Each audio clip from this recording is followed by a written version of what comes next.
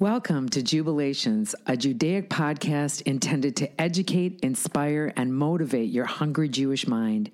Each week, Jubilations dives into the minds of influential Jewish people speaking powerful words of wisdom.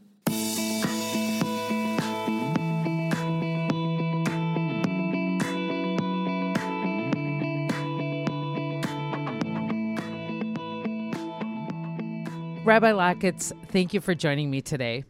Thank you for having me. Rabbi Locketz is the senior rabbi at Bet Shalom in Minnetonka, Minnesota, and he's joining Jubilations today, and I'm very excited to have him on. How is your day today? It's going very well. Great. It's a great day. Great. Your life has revolved around being a Jew. You are part of numerous Jewish organizations and always have been. Did you always know you wanted to be a rabbi? My parents or my grandparents, if they were still alive of blessed memory, would say that I always thought I wanted to be a rabbi. But I think that when I was young, I talked about wanting to be a rabbi like some kids talk about wanting to be firemen.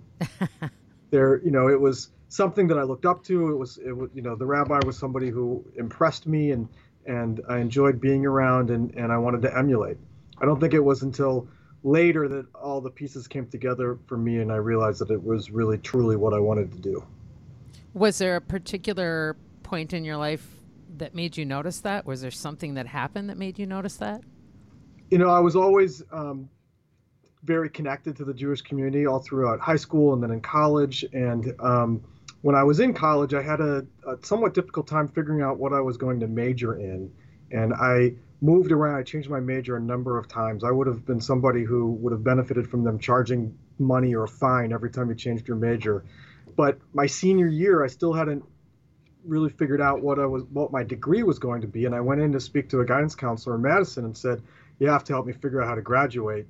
I'm clearly going to need to go to graduate school, but I can't spend more time here than the 4 years. And, she took out a worksheet. This was before things were on the computer. She took out a worksheet, started, graphing things out. And she said, you realize you only need one more class in Hebrew and Semitic Studies, and you can declare that as a degree. So the whole time that I wasn't able to determine what my focus was, my interest, my side interest, where I was always taking classes for fun, happened to be in Hebrew and Semitic Studies, and I didn't realize that I had actually majored in it, essentially. So that was one particularly, point of poignance in my experience. But then I moved to Chicago, and I spent 3 years as the assistant director of our movement's camp in Wisconsin, OSRUI. And part of my responsibility was recruiting. And so I went all over the Midwest to synagogues and had a chance to really be inside of about 100 synagogues during a 3-year time. And so I had a chance to talk to every single one of those rabbis and hear what it was like to be one. And many of them felt that it was not something that I should do, that it was a very difficult life. And if they could have done something else in retrospect, maybe they would have.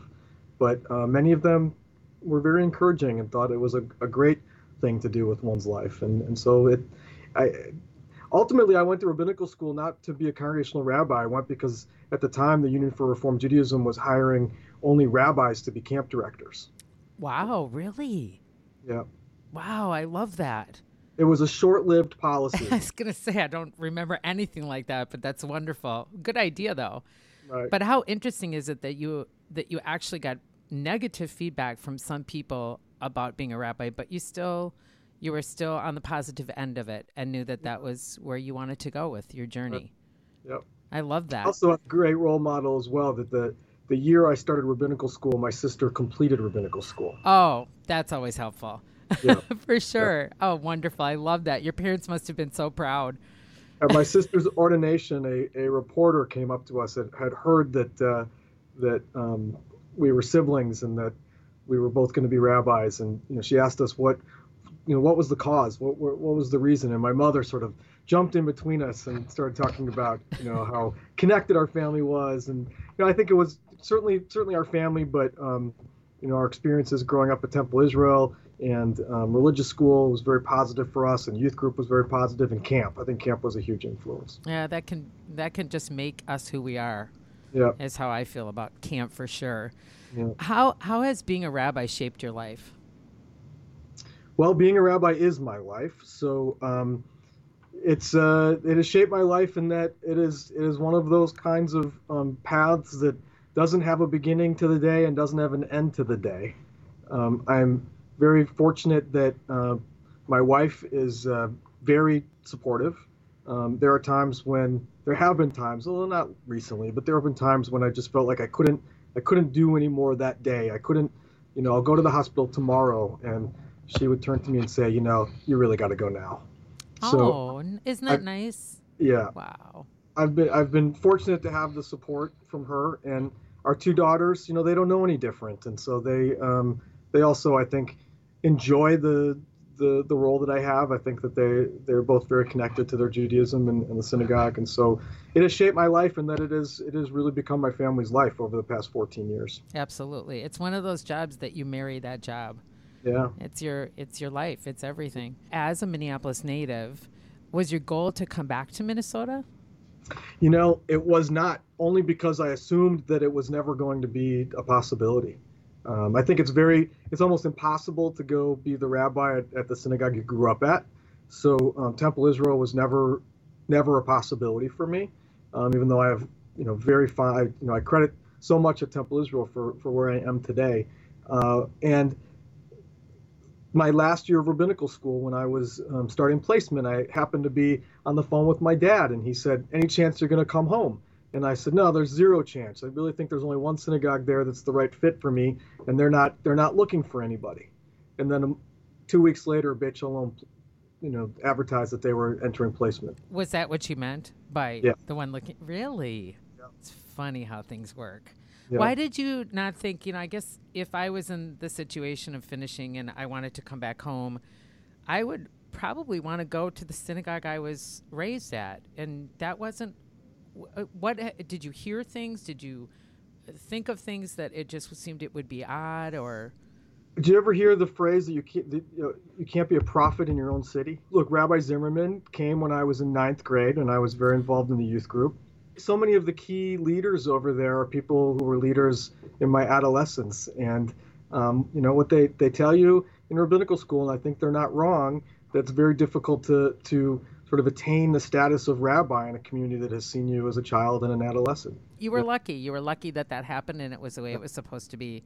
And I'm also very lucky that not being at Temple Israel, Rabbi Zimmerman, who was the rabbi of my high school years, along with Rabbi Black and others, continues to be a great support and a colleague to me, and somebody I turn to. Awesome. That is a good part about that, isn't it? So in January of 2016, so 2 years ago, is when you became senior rabbi at Bet Shalom. Right. Do you feel like you were ready to do that? You had been doing it for quite a while, but did you feel that you were ready for that? Yeah, I do. I'm not sure I was so ready for some of the things that would come after that, but we can come back to that. I do feel I was ready, and I did feel I was ready. I watched a number of my classmates move on to become senior rabbis much sooner than I did, because they were moving from maybe their first job or their second job to a different congregation. And my wife and I had decided early on that I wasn't going to make a move if I was able to stay, and it wasn't clear from the beginning that I was able to stay. Bet Shalom has a policy that the second rabbi is only here for 3 or 4 years, and then the congregation can put that rule aside. But the idea being that we're constantly getting sort of new rabbis coming through the system every few years. And so we had decided that if I could stay, we would stay at least as long as I needed to in order to follow the rules of the movement, that I could go to a congregation that would be the size of a congregation that I could then stay at forever. We only wanted to make one move if that was possible. We stayed, that was, I think at the time, the union requirement was 7 years or 8 years to go to, to open the doors to any size congregation. So we were going to stay that long anyway. And then as we got closer to the end of that period of time, there started to be discussions about what would happen and when would Rabbi Cohen retire and those kinds of things. And so I think I stayed a little longer as the associate rabbi than most people do in that role, but it was because I had my eye on what was coming next. And that's a good thing. Yeah. And, it just gives you more strength, I suppose, and more knowledge. And it allowed for there to be a true transition from Rabbi Cohen to me that wasn't jarring as much for the congregation, because I had deep relationships with people. I wasn't coming in new. I'd been around for more than 10 years when I became senior rabbi. Which is very special. It's very special. What was it that we were going to come back to? A couple of big things come to mind. Very early on when I became senior rabbi, we realized that our preschool was failing and was causing a huge financial drag on the congregation. And it wasn't any one reason or any one person's fault, but it had just been, we had graduated a very large class to kindergarten, and we weren't getting kids in on the young end.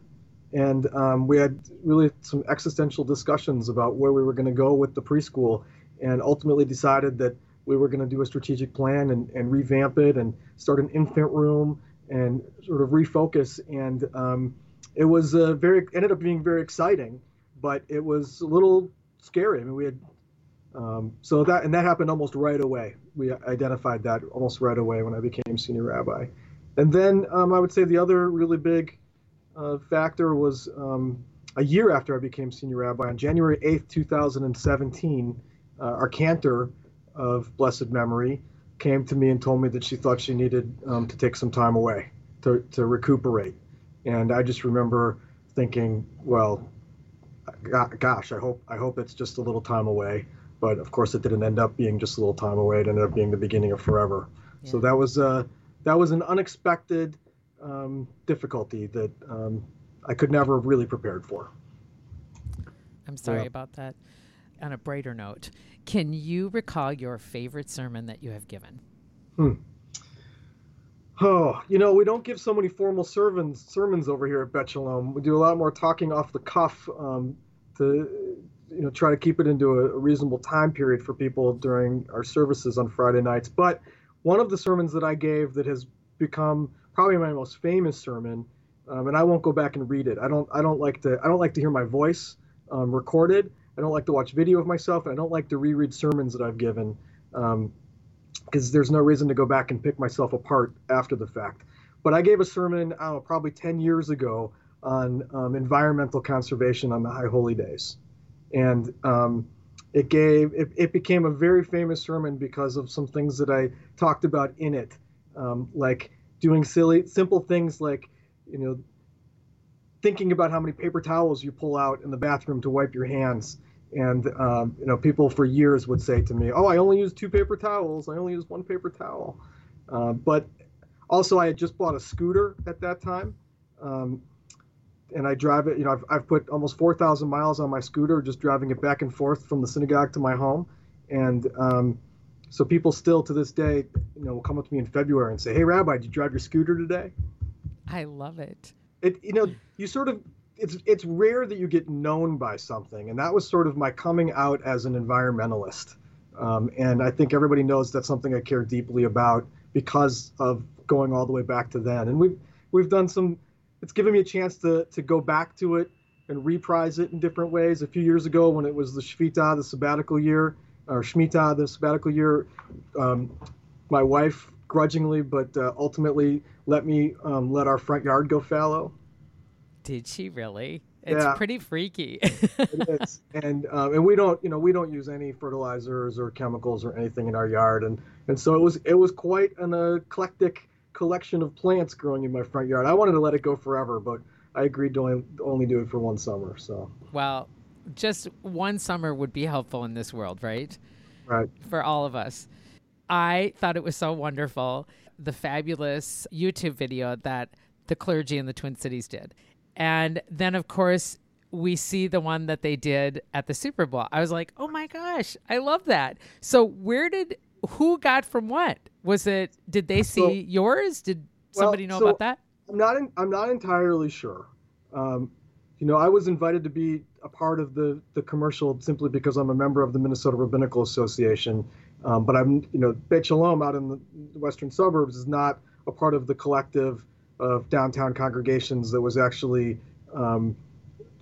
promoting an event that's really what that commercial was for.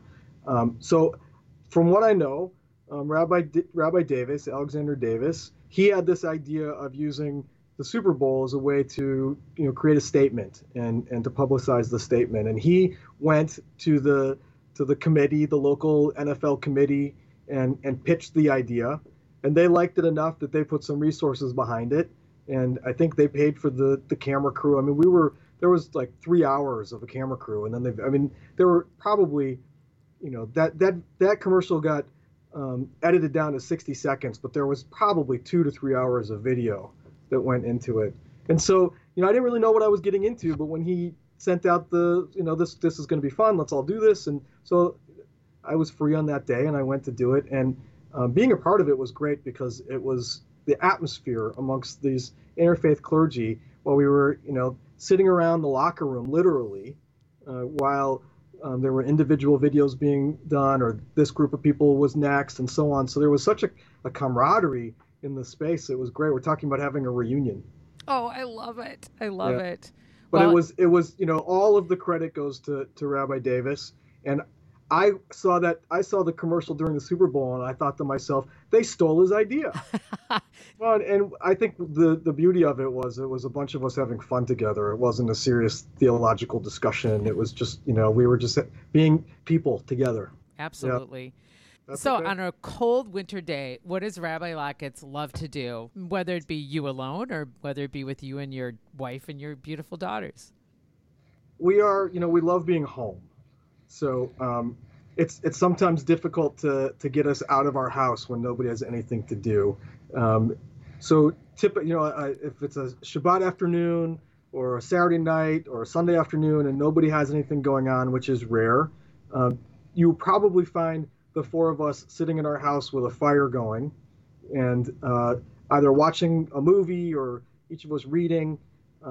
We like to be at home, and we have created a very comfortable place for us to spend time together. But I like to go out to eat, an occasional movie.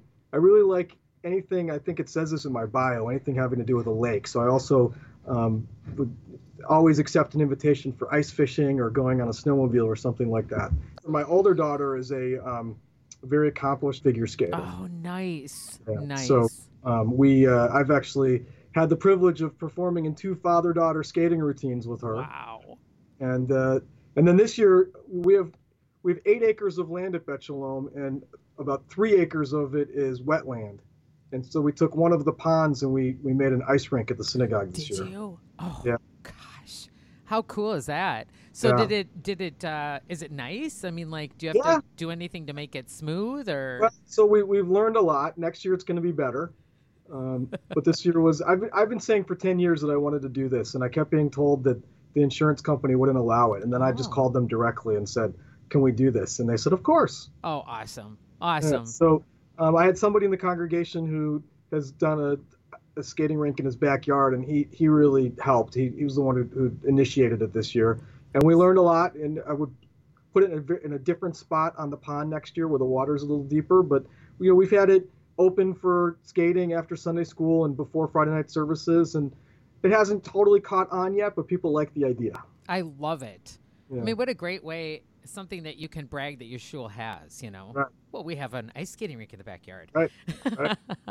Do you have a little, you like a little bit of music? Do you play anything? Music. I play guitar. Do you? Yep. For the past few years, the only time I play guitar is during services. Wow. Nice, though.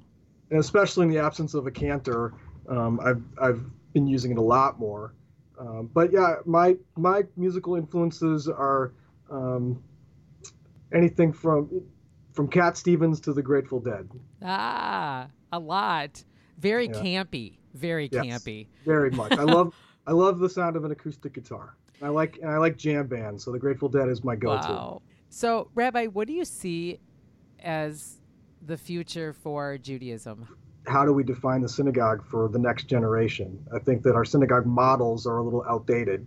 When I became senior rabbi, I said, I think I've got about 10 years to figure out exactly what the synagogue is going to look like for the next generation, or we're going to start to wind it down. And we are very much positioning ourselves to figure that out. We don't have the answers yet. Everybody's very worried about millennials. I'm not so worried about millennials.